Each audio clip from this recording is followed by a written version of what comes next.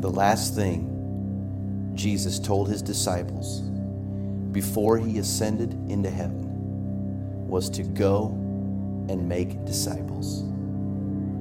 If making disciples was the last thing he said, what do you think he will ask about first when he returns?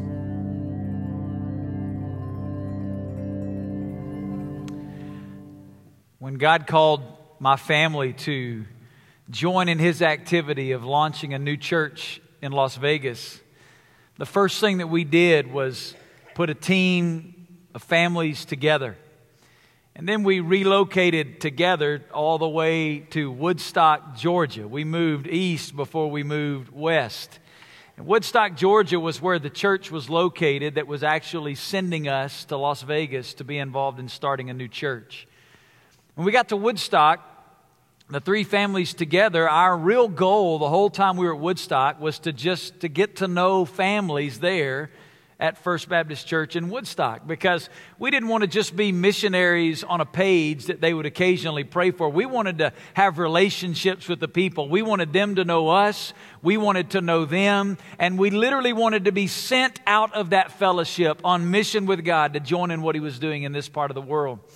So we moved there, and our goal there for several months was just to do everything we could to get to know as many people as we possibly could, build relationships. So we ate a lot of meals with people, a lot of breakfast, lunch, and dinner. I mean, we spent a lot of time fellowshipping around tables together, and there was one couple in particular that invited us as a team to come over and to have dinner with them in their home.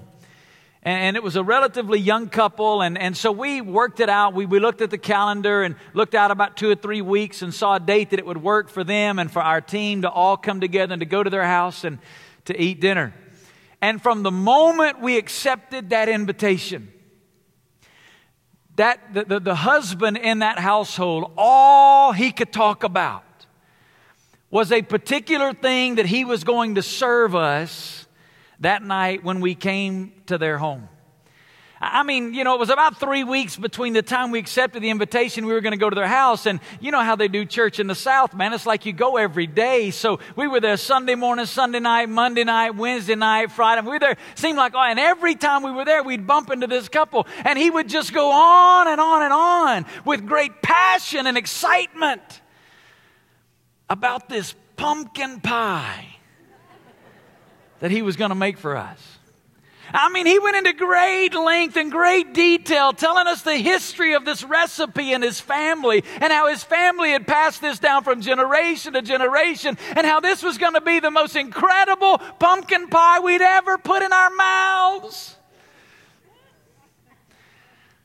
The problem is, I don't like pumpkin pie.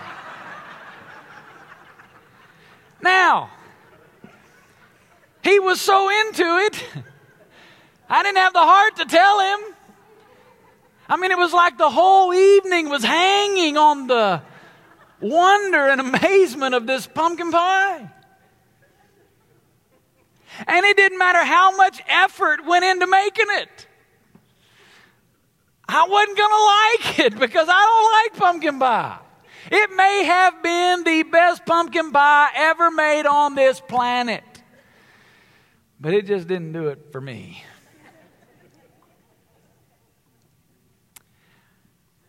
When I think about the church in America, I wonder sometimes if we are spending our lives making pumpkin pie, only to get to heaven someday and find out God didn't really like pumpkin pie.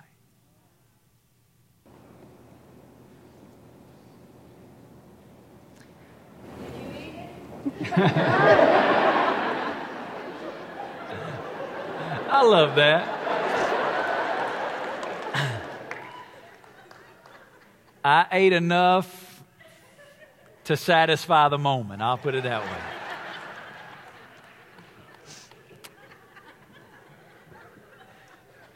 I'll be honest with you. I have an internal conflict. I really do. I struggle sometimes, even with what I do. Let me explain what I mean by that. I've had the opportunity to travel around the world. I've been in Africa and I've been in Asia, and I've seen the expression of the church there. And I wonder sometimes if what we call church in America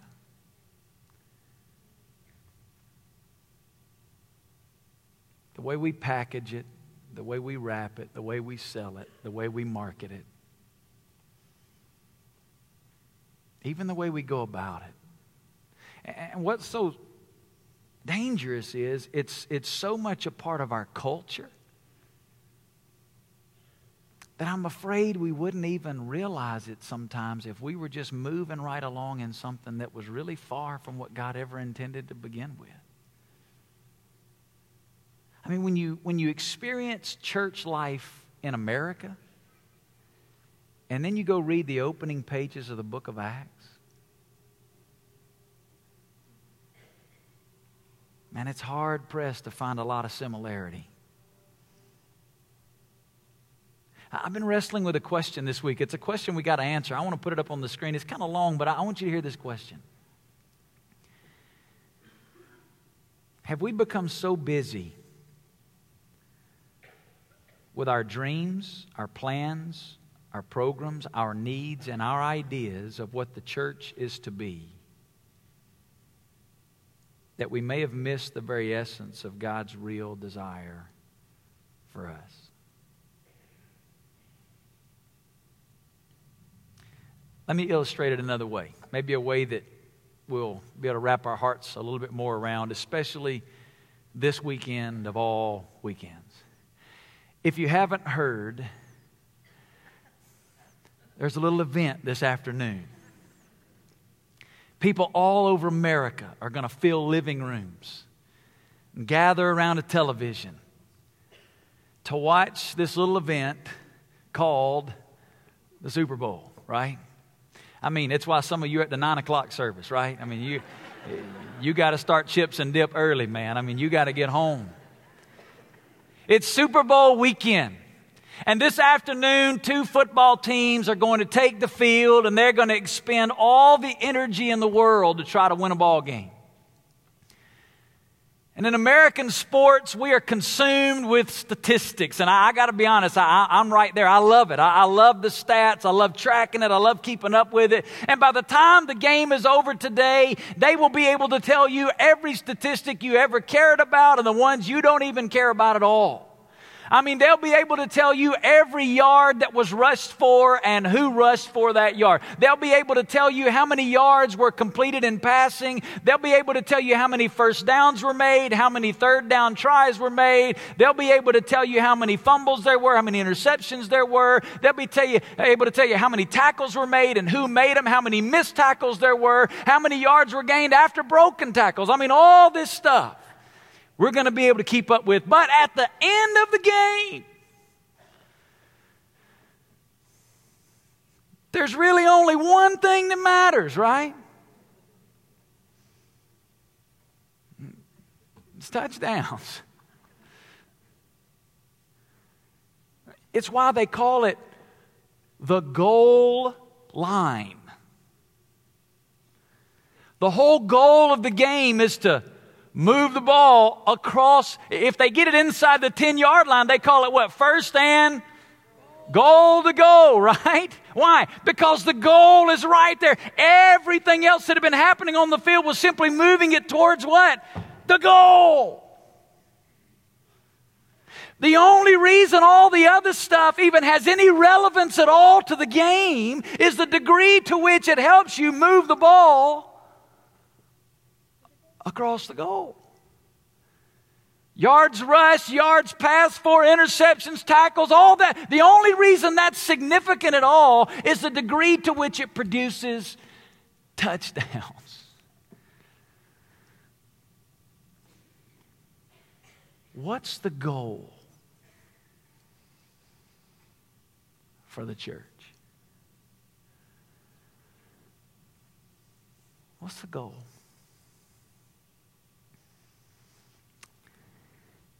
What really matters? Is it weekend attendance?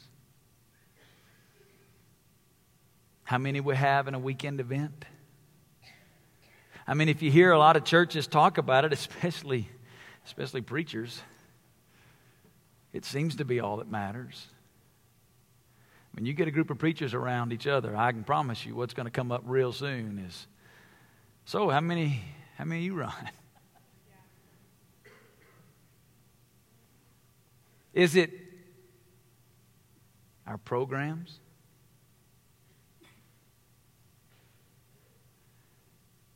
Is it our budget? The offering? Is it our music or our sermons or our creativity? What really matters? What is the goal? Let me tell you what the goal is. Making disciples.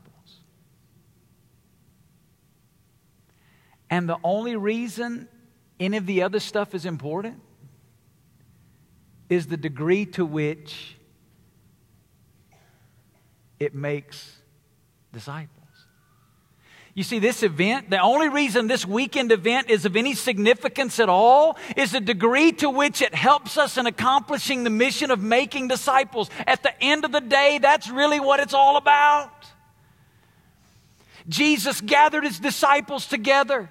He'd been on the planet for 33 years, 30 of those years in relative obscurity. The last 3.5 years, he lived in public ministry, pouring into the lives of a few people. It climaxed with his death, burial, and resurrection. Then for 40 days, he made appearances to his disciples before he ascended back to the Father. And he speaks the very last words that are ever going to come out of his mouth on the earth. Now, we all know the significance of last words.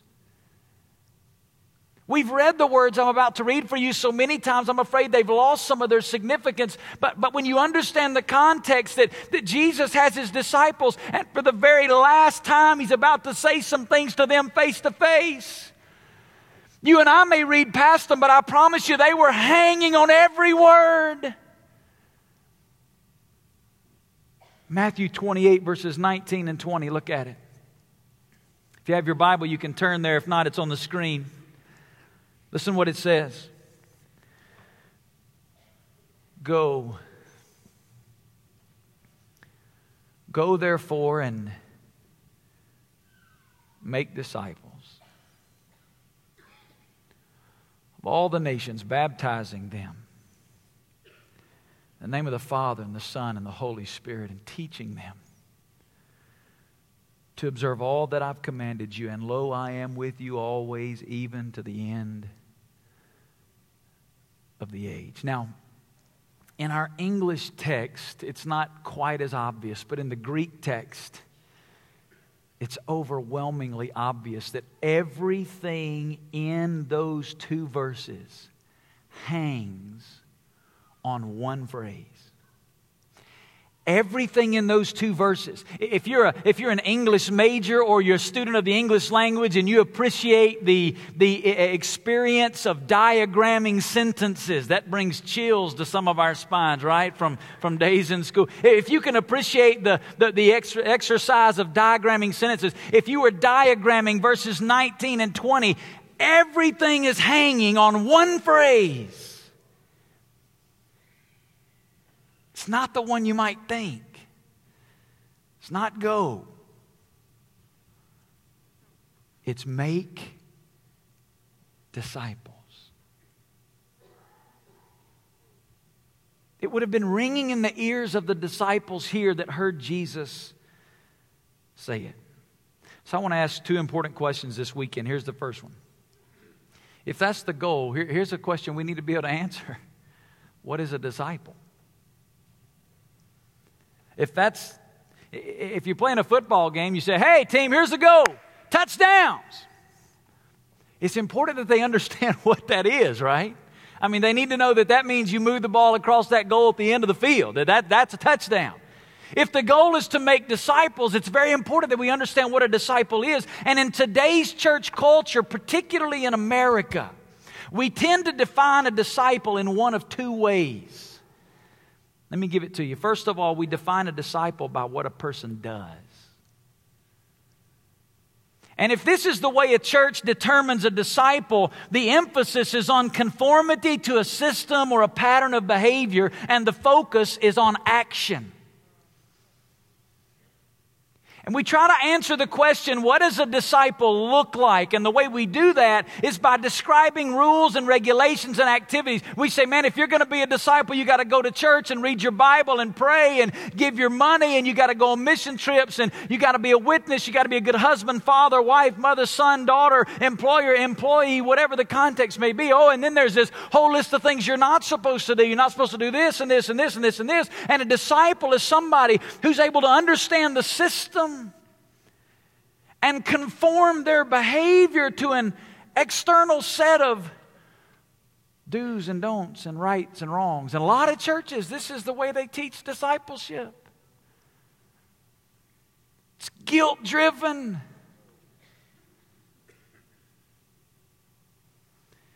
Another way we define a disciple is by what a person knows.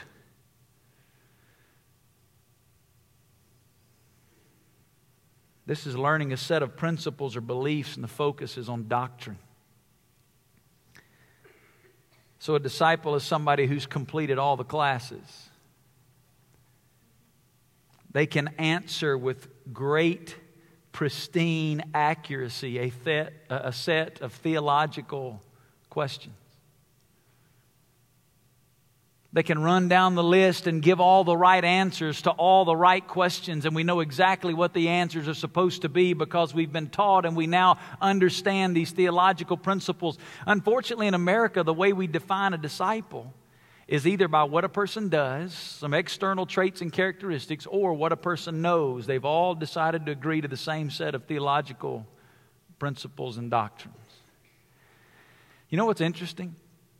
In Jesus' day, a disciple was not defined by either one of those things. The word disciple that's used here, it does mean to learn. And I'm not saying that behavior and belief, theology, those are not important. That's not what I'm saying. Don't mishear me today. Don't run out of here and say I'm saying something I'm not. That's not what I'm saying. I'm saying that's not the defining mark of the disciple. You see, what defined a disciple in Jesus' day was not simply the things that they were learning or the way that they were behaving. What defined the disciple in Jesus' day was the relationship they had to the one they'd chosen to follow.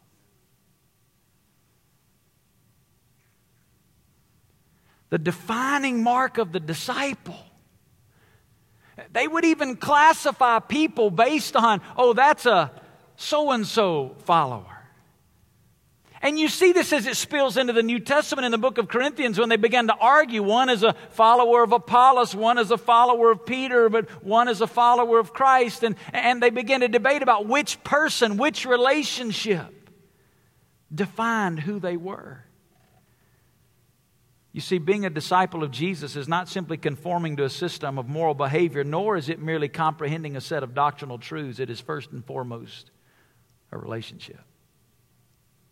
You've heard us say this at Hope many times if you've been attending here for very long at all, and it's simply this statement: following Jesus is all about relationships. Say that out loud with me. Following Jesus is all about relationships. When we began our church, our pastoral team took an entire year, studied the Gospels exhaustively, seeking to understand what a disciple is, really trying to examine the life of Christ. And examining the life of Christ in the Gospels, let me tell you what we discovered. You can take every story in the Gospel, Matthew, Mark, Luke, and John. You can take every story in the Gospel, and if you were going to do this, if you were going to cut out every story and put it into a file folder, you can drop every story in the Gospels into one of 3 file folders. Let me give them to you. File folder number 1 is Jesus and His relationship to the Father. Everything in the life of Jesus Christ was lived out of the overflow of intimacy with the Father. He was consumed with an intimate fellowship relationship with the Father. So much so that Jesus said, when you hear me preach, He said, when you hear my words, it's not my words, it's the Father's words in me. He said, when you see my works, it's not me at work, it's the Father at work in me. Everything Jesus did, even to John 17, the high priestly prayer, He did out of the overflow of intimate fellowship with the Father. Secondly, it was Jesus and His relationship to the disciples. The stories of Peter walking on the water, the disciples feeding the 5,000, over and over and over, the disciples arguing about who's the greatest in the kingdom. Jesus and His relationship to His disciples. And third was Jesus and His relationship to unbelievers, people that didn't know God. The woman at the well, Zacchaeus, Nicodemus. What is the gospel? The gospels are these stories of the life of Christ, but every one of them falls into one of 3 file folders. Jesus and His relationship to the Father, Jesus and His relationship to the disciples, Jesus and His relationship to the unbelieving world. How does that apply to you and me? Let me show you. How many of you like Romans 8:28? Let me see your hand. That's what I thought. We all love that verse, right? Let's look at it on the screen. And we know that God causes what? All things to work together for, this is our favorite word in the verse, for what? Oh, we like that word. We know that God causes all things to work together for good. Amen, hallelujah. Let's close it right there, right? It goes on to say, for those who love God and are called according to His, here's an important word. What's that? We love verse 28. You know the problem? We don't read verse 29. Verse 29 tells us what the purpose is. And we know that God causes all things to work together for good to those that love Him, called according to His purpose. For those whom He foreknew, He also predestined to become conformed to the image of His Son. That's the good thing that He's doing. He's conforming us to the image of Jesus Christ.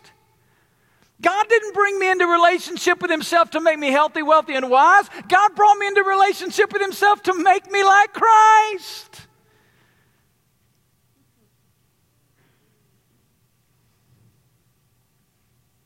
Now, if that's true, and His life was a relationship with the Father that spilled into a relationship with other followers, that then spilled into relationship with people that didn't know Christ. If I'm being conformed to His image, what is my life going to look like? My life is first and foremost a relationship with God. Everything is built and founded upon intimacy with God. Then that spills into fellowship with my brothers and sisters in Christ. And then it flows out into my relationships with people both locally and globally to introduce them to the person of Christ. So that being the understatement, let me give you a definition of a disciple. Look at it on the screen. A disciple is a Jesus follower. And when we say that, understand what we're saying. Relationship with God. Relationship with one another, relationship with the world. A disciple is a Jesus follower growing in fellowship with God and with others. That's a disciple. So the goal is not to just get people to come to church on the weekend. That's not the goal. The goal is not just to get them to conform to a system of behavior. That's not the goal. The goal is not just to make sure we can all answer the same theological questions the same way. That's not the goal. The goal is to see people become followers of Jesus and to grow in fellowship with God and with others. That's a disciple. Well, then here's the second question. How do we make disciples? If that's what a disciple is, I mean, it's a lot easier to say, okay, go to church, read your Bible, pray, give some money, go on a mission trip. Okay, here's 5 things. Let's get everybody to do that. That's easier. when it's relationship and growing in fellowship? How do we make disciples? Well, Jesus gives us two words in the verses that I've read for you this morning that give us some insight. He says, "Go therefore make disciples of all the nations." Here's the first one, baptizing them in the name of the Father, Son, and the Holy Spirit. Here's the second one, teaching them to observe all that I've commanded you. Those two participles hang on this imperative verb, make disciples. How? Baptizing, teaching. Baptizing here is the word that refers to that public celebration that I experience when I've given my life to Christ. In the New Testament, when somebody embraced Christ, when they met Christ, the first thing they did was get baptized. Baptism was a public testimony that I've given my life to Jesus. So when he uses this word baptizing, he's talking about introducing new people to a relationship with Jesus Christ. That's part of what it is to make disciples. It's to share Christ locally and globally. It's to introduce Christ, to take Jesus Christ to people that have never heard of Him before, that they can embrace Christ, be forgiven of their sin, and be given by grace a relationship with God. But that's not all that discipleship is. That's just the introduction. Then he uses this word teaching. It's a word that means to teach or instruct by word of mouth.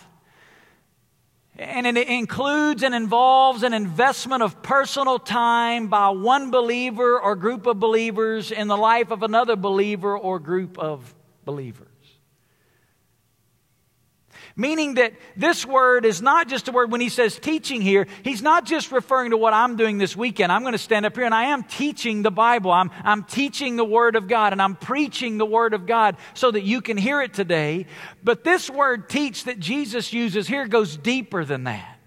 It's not just somebody standing up in a format like this where I'm explaining and expounding the Scripture, but it's a teaching that involves the investment of personal time, which requires fellowship. It requires being involved in somebody's life. Not just where you're giving information and you're teaching the truth, but you're actively involved in their life so that there's the application of that truth. There's the dialogue around the truth. There's the interaction with the truth personally.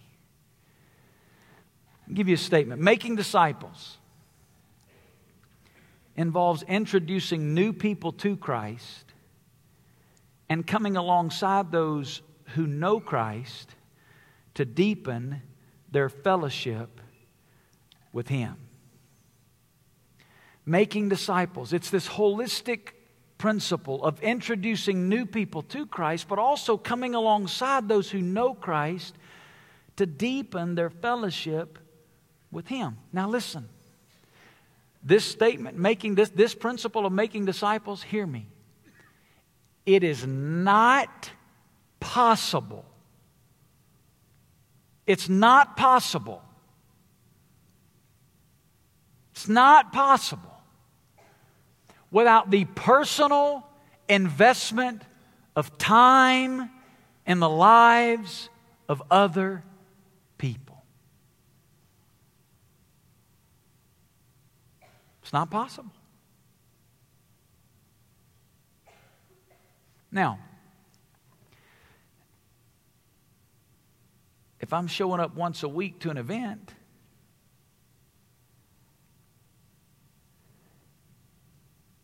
and I'm not personally involved in the lives of other people,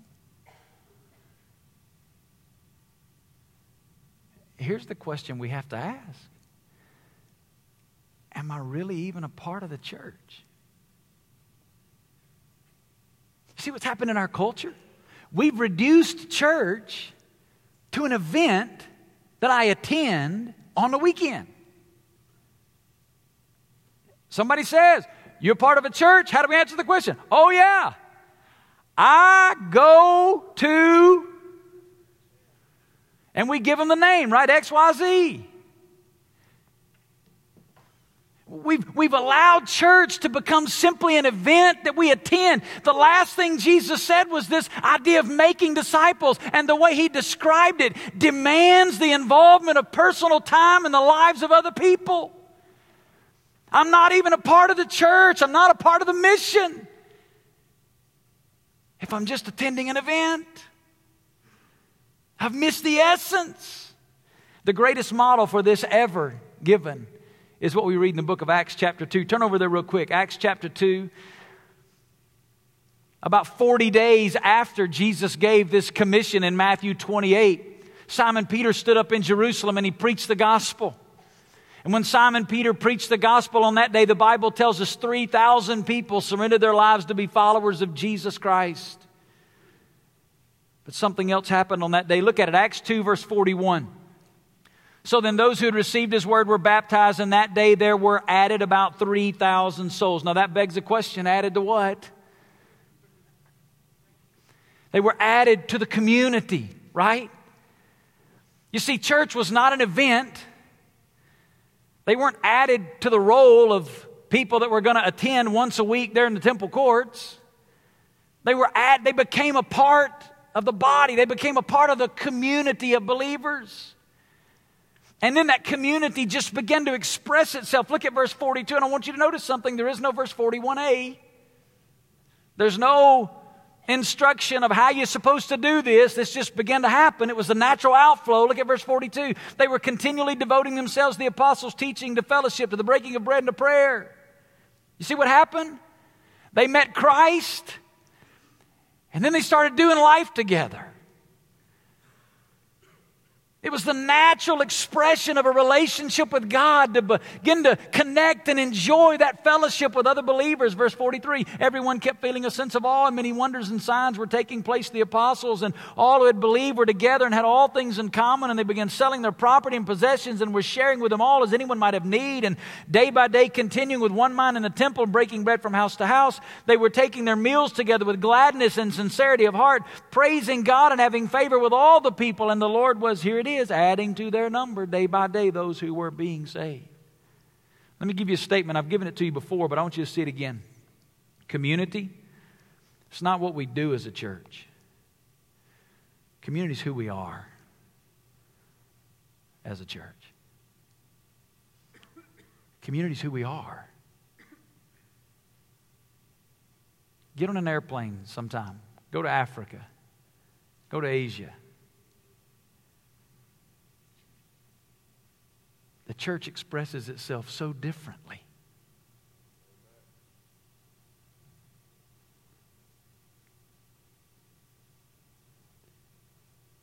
I'm convinced the center of Christianity in the world today, it is not in America. It's in the East.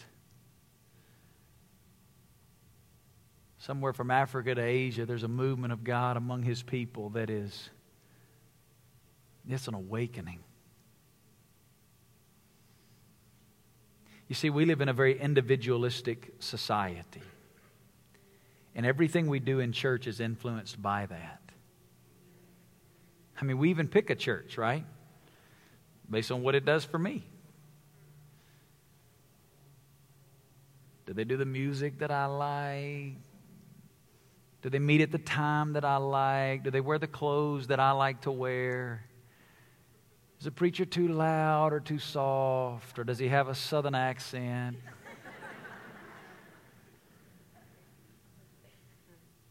Everything about church in our culture is viewed as an individual. But as you study the New Testament knows nothing of a Christianity without community. It's a foreign concept. I mean, we even have gone so far in our culture where some people say, well, my Christian faith is just me and God. And what's amazing is we say that, and in saying that, we think it sounds spiritual. It's almost like, wow, man, that person's holy. They don't even need a church.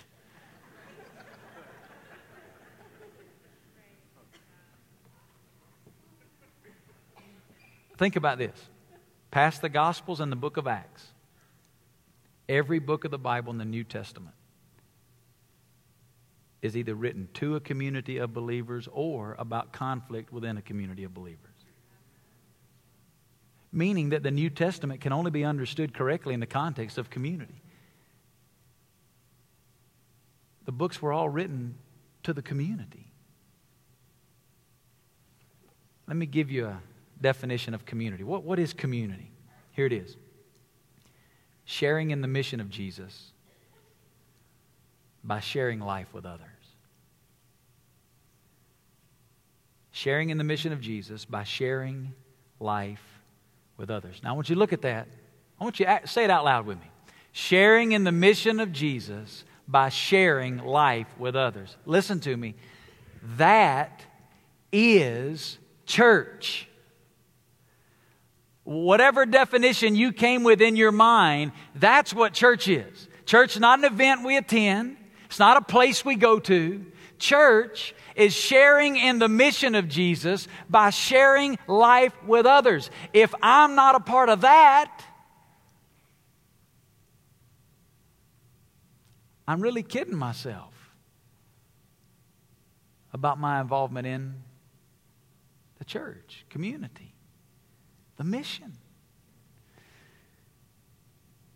In the book of Acts, the Bible tells us that they began from the very beginning, in Acts chapter 2, they began to express community in two ways, large group and small group. The Bible says they met in the temple courts, they met from house to house. Why the temple courts? It was the largest place they could gather. It was the place that they could come. The apostles would teach, like I'm doing this morning. They would proclaim. And then the Bible says they'd get house to house and they would, around a table, they would dialogue. They would take the apostles' teaching and they would say, man, how does that apply to our lives? How is this hitting you, man? How are you dealing with this? How are you handling this? And they would begin to walk life's journey together in small group dynamics. If all you know of community is large group dynamics, you're missing out on a major component of community as it's designed in the New Testament. The reality is there are things about God you'll never learn apart from fellowship with other believers in small group settings. Why am I sharing all this with you? Here's why. At Hope, we've realized that we simply cannot be an event with some groups. We must be a church, a gathering of groups.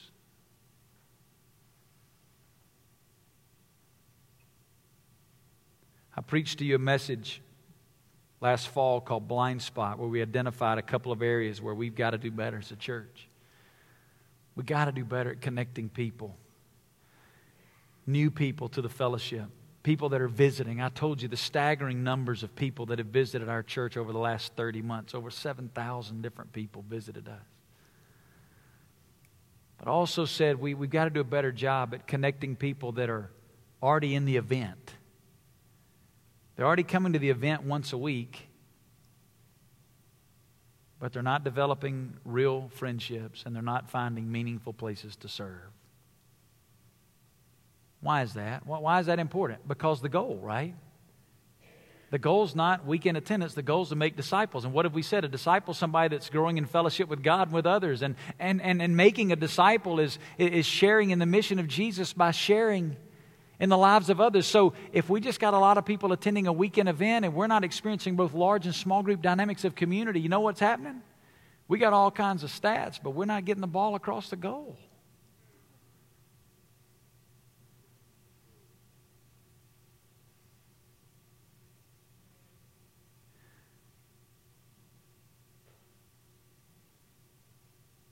Look at our mission statement as a church. Our mission is to connect people to live the life of a Jesus follower. Now, I've told you today what a Jesus follower is, but you see that first part? Connect people. Well, why did we land that that's our mission? Because the New Testament principles teach us that if we're going to make disciples, discipleship demands involvement in the lives of other people. We can't even obey the command. We can't obey the commission without living that out. So I told you, we've been praying. We've been seeking God. We've been really asking some hard questions and have identified some areas we got to change. We got to do better. And one of them is in this issue of connecting people into small groups. Every small group at Hope is going to have 4 focuses. And these 4 focuses really identify and answer the question why a small group is so important. I want to just give them to you. I'm not going to expand a whole lot on them. I'm going to say a couple things, but I'm just going to give them to you just so you can kind of have it in your mind. Why is a small group so important? Number 1 is an upward focus. Every small group will deepen your intimate fellowship with God. Listen, I said it earlier. I want to say it again. If all you're doing is coming and listening to a preacher once a week, there are things about God you will never know. God designed our faith to be lived out in the context of other believers where we're dialoguing and interacting around the truth. Every small group in some form or fashion, be a variety of ways, but it's going to help deepen your intimate love relationship with God. And that's really what Christianity is all about. Secondly, every small group is going to have an inward focus. Every small group will walk together through life's ups and downs. Hey, let me give you a real statement. A very real part of the human experience is need. If you're a human being, you know what it is to need. Sometimes that need is emotional. You're going through something tough, man, and you're just hurting. Sometimes it's financial. Sometimes it's physical. There's a sickness or an illness and you're down and you just need somebody to help. Sometimes it's spiritual. Let me ask you a question. In a church like this, how do we ever know those needs? How do we ever know? We average about anywhere from 1,600 people in a weekend service. We have probably, that means over 2,000 people that attend our church at least consistently, regularly, because you know what we know, the same 1,500 are not here every week. You kind of rotate around, right? So if we got 1,400 or 1,500 a week, that means there's over 2,000 people attending. You realize if I took 40 hours a week, if 40 hours a week, and I tried to meet with you individually for 1 hour, do you realize that means in 52 weeks, I'd get to spend 1 hour with 2,000 people if I did it 40 hours a week?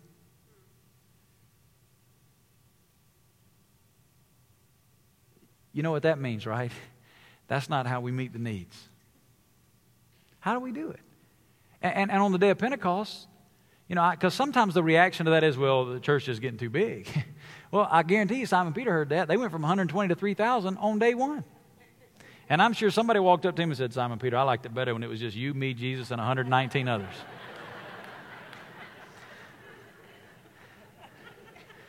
But apparently, that wasn't God's plan. Hey, listen, I loved it when it was in my house.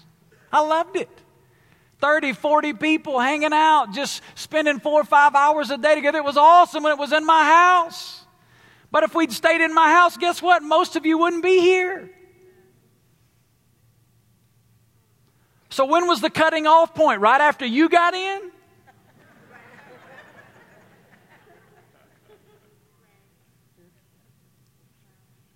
Let me tell you how we meet those needs. Small groups. You see, if you're in a group with 8 or 10 or 12 other people and you guys are sharing in life together, let me tell you what's going to happen. You're going to know when somebody's got a need. Now, if all you're doing is attending the event, let me make you a promise. Your needs will get overlooked. I'm just telling you, they will. There's no way for us to know. There's no way. But if you're doing life with some other people, they're going to know. And not only are they going to know, they're going to care. You know why? Because they know you and you know them. Third, there's an outward focus. Every small group will share in the mission locally and globally. Matthew 28, Jesus says, go therefore and make disciples. Let me tell you something about that verse you may not know. It's not in the singular. It's in the plural. Here's what that means. That wasn't a commission given to the individual. It was given to the community. It means it's not my mission or your mission. It's our mission. It's our mission.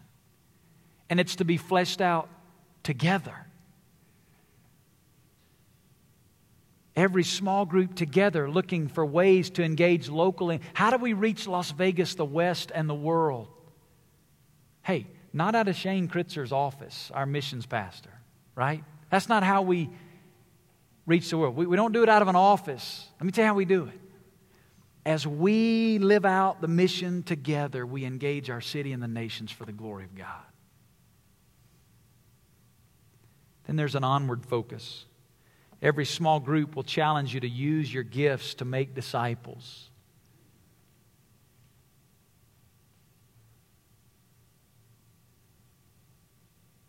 Every believer has been grace gifted by God to use your gifts in accomplishing the mission of making disciples. You know what that means? That means every one of you has been given a gift by God to be used in this fellowship to take the gospel to the ends of the earth, to make disciples, locally and globally. How do we ever discover those gifts? How do we nurture those gifts? How do we see those gifts put into action? Only way to do that's in groups. As we meet together in groups, we discover gifts and we find out about abilities that God's given our body. You know what's frustrating sometimes? As a pastor, you stand up and you look at a crowd like this in a weekend. And this week, let me tell you what's going to happen. There's going to be stuff come through our office that we hear about in people's lives. And we don't have a clue how to deal with it. But guess what? God's given some of you the gifts and abilities with how to deal with it. The problem is we don't always know who you are and where those gifts are. How do we find those? How do those come to the surface? How do we identify those? Let me tell you how. Groups.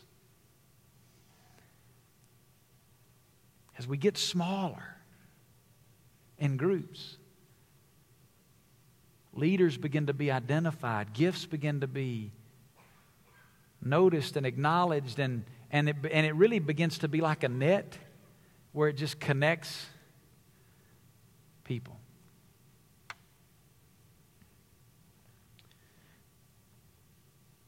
The last thing Jesus said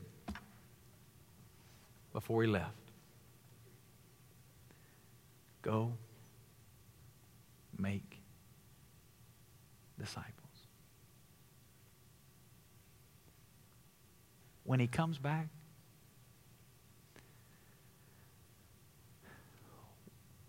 what kind of pie we've been making?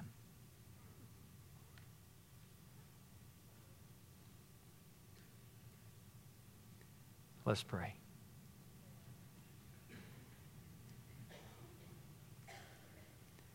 Lord, we ask you this morning to speak to us. God, I ask you right now to open our heart and our mind, our eyes to your truth.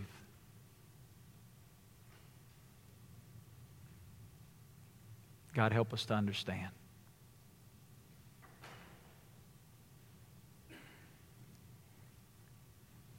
As you sit quietly there before the Lord, I'm going to ask you to just keep your head bowed and just keep praying, talking to God, because I want to ask you a question. I want you to respond. I want you to do it honestly. But I don't want to put you on the spot either. But I'm about to ask two questions, and I want your complete honesty. How many of you currently, don't raise your hand yet till I finish, how many of you are in a small group? You're experiencing community. You are sharing in the life or sharing in the mission of Jesus by sharing in the lives of others. You are already in a group of believers. You're already connected in a small group. Let me see your hand. Just hold it up for a minute. Just hold it up for a minute. All right, you can put it down. How many of you would be honest this morning and say, again, nobody looking at me right now, you'd say, Pastor, I am not in a small group. Let me see your hand. Just hold it up for a minute. Hold it up for a minute. All right, thank you. You can put them down. I hope what you've heard this morning is me sharing with you that this is what church is. It's not a program of the church. It's not what we do. It's who we are.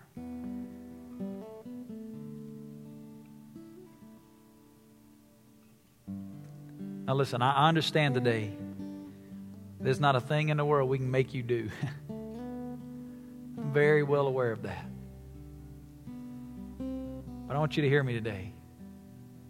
As your pastor, I'm asking you to seriously, before God, consider getting in a small group. Not because it's a program of our church. We believe, after studying the Scripture, it is the best method to accomplish the mission of making disciples. Life on life